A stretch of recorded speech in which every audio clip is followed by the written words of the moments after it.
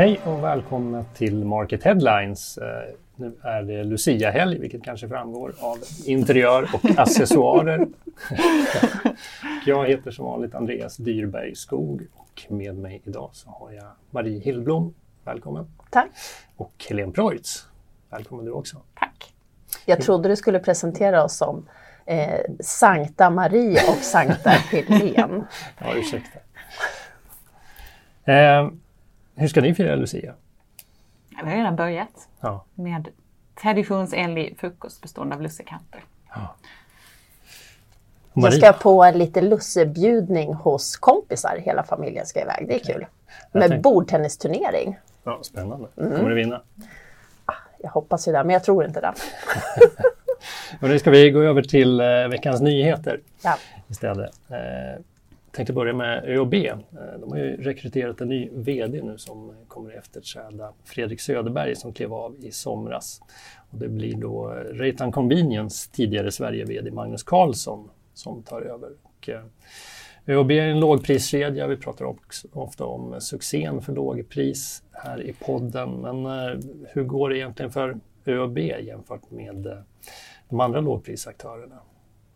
Ja, det är mycket som talar för att det kan bli en tuff utmaning för Magnus Karlsson när han tar över. För det går ju lite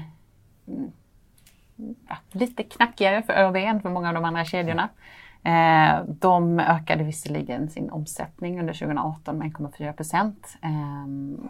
Vilket är betydligt lägre än snittet för jämförbara lågprisaktörer som är på över 11%. Även lönsamheten ligger lite lägre.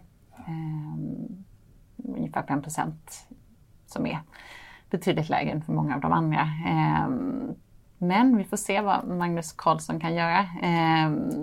ÖoB har ju pratat länge om att de ska öka eller öppna nya butiker i citylägen. Trots det så har man inte kommit så långt på den vägen. Men man har även öppnat upp för att kanske börja med e-handel. Efter norska Europris köp av 20% av bolaget. Och vi får se om det är någonting som man kommer att satsa på. Men Magnus Karlsson har ju erfarenhet av att jobba för ett norskt bolag tidigare. Vilket kanske kan vara en fördel när han nu börjar på ÖoB. I och med det är ju tänkt att det här norska bolaget ska köpa upp resten av Runsvensk-gruppen under nästa år. Så vi får se. Ja, ÖoB har ju gått igenom en tuff omställning de senaste åren. De har stängt ett antal varuhus och infört ett nytt butikskoncept och slimmat organisationen rejält på huvudkontoret. Så kanske är liksom grundplattan lagd nu så Magnus Karlsson kan kliva in och leverera. När vi pratade med Oskar Svensson, styrelseordföranden i ÖoB i höstas, när vd-rekryteringen pågick så tryckte ju han just på det här framtida partnerskapet med norska Europris som håller på att utvecklas, att det också skulle ge en spännande dimension för den nya vdn, uttryckte han det. Så det kan väl vara en lite så här cliffhanger att vi får se då vad det innebär. Sen har ju Magnus Karlsson kallat ÖoB för en säljmaskin och det kanske var lite överdrivet, men det kanske kan bli. Precis. Vi går vidare till Coop Online som i veckan berättade att de kommer att placera ut hämtskåp för e-handelsorder i 20 Coop-butiker. Och de är inte ensamma om det här. Vi har till exempel Instabox och DHL som dyker upp på fler och fler ställen runt om i landet. Och i dagligvaruhandeln så satsar även Willys, bygger hela sin e-handel på de här hämtskåpen, och även Citygross överväger säkerligen det. De talar om att de tittar på utlämningsställen i trafiknära lägen, vilket väl i praktiken skulle kunna innebära hämtskåp. Men liksom är det hämtskåpen som är framtidens last mile-lösning? Ja, säger jag. Ja, men vi gjorde ju en koll här och checkade med många olika handlare hur man kommer att leverera i framtiden. Och då säger ju stora aktörer då som både Lyko och NetOnNet att just det här med hämtskåp eller paketboxar eller vad det nu ska kallas, att det är verkligen någonting som man tror på och satsar på. Och varför då? Jo, det är det kunden vill ha. Där säger man ganska mycket så här att visst, det kanske kan bli en och annan drönare som kommer, men det är liksom inte det som kunden efterfrågar, utan det kunden vill ha, det är att det är precis, hög precision. Hellre att det är högre precision och att det går lite långsammare. Och då tänker jag att just en sån här paketbox, en utlämningsbox, det uppfyller ju de kraven. Och dessutom, jag kan gå dit och hämta det precis när det passar mig. Jag behöver inte liksom tajma någon öppet tid. Så att de här aktörerna som vi pratade med i vår last mile-undersökning, de talar ju tydligt för att hämtboxar, det är framtiden.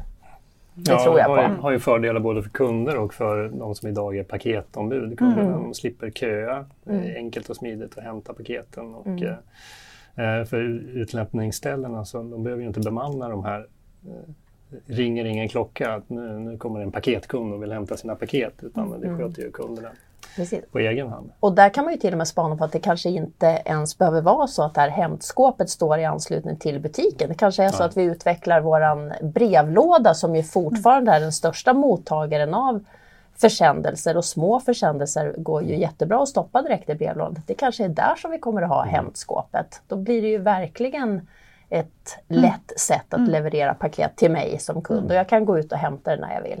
Det tycker jag själv verkar smart. Och det kanske kan ha en kyleffekt också, så där står matpåsen. Och alla undersökningar visar ju att kunden vill ju helst ha paketen hem direkt. Så det skulle ju vara en ypperlig lösning.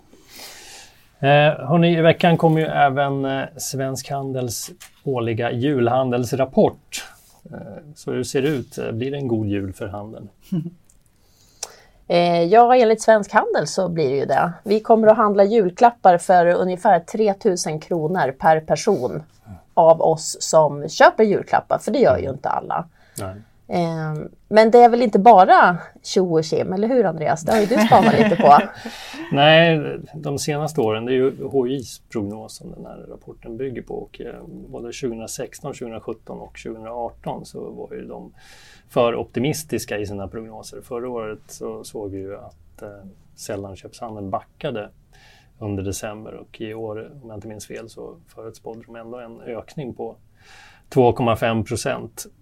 Så man kanske ska ta en siffra med en liten nypa salt. Men vad bygger de ändå den här prognosen på? Varför tror de ändå? Ja, men de spanar ju lite så här och ser att faktorer i vår närhet spelar större roll än orosfaktorer ute i världen. Och till exempel så pekar man då på att i år så är bostadsmarknaden lite mer stabil än förra året, och det leder till att vi kanske då till exempel vågar satsa på att handla julklappar lite mer. Vi ser också att Black Friday låg senare och spiller över viss julklappseffekt in i december, mycket tydligare i år än förra året. Men sen så ser vi ju orosmoln i den här julrapporten också, därför att här ser vi tydligt att egentligen så är inte julklapparna det viktigaste när vi ska fira jul, utan vi tycker det är mycket viktigare att hänga med familjen och träffa vänner. Så julklappen kommer först på 7:e plats när man ska ranka vad är viktigast för en riktig jul. Och dessutom så säger man också det tydligt i rapporten att fler och fler väljer bort julklappar.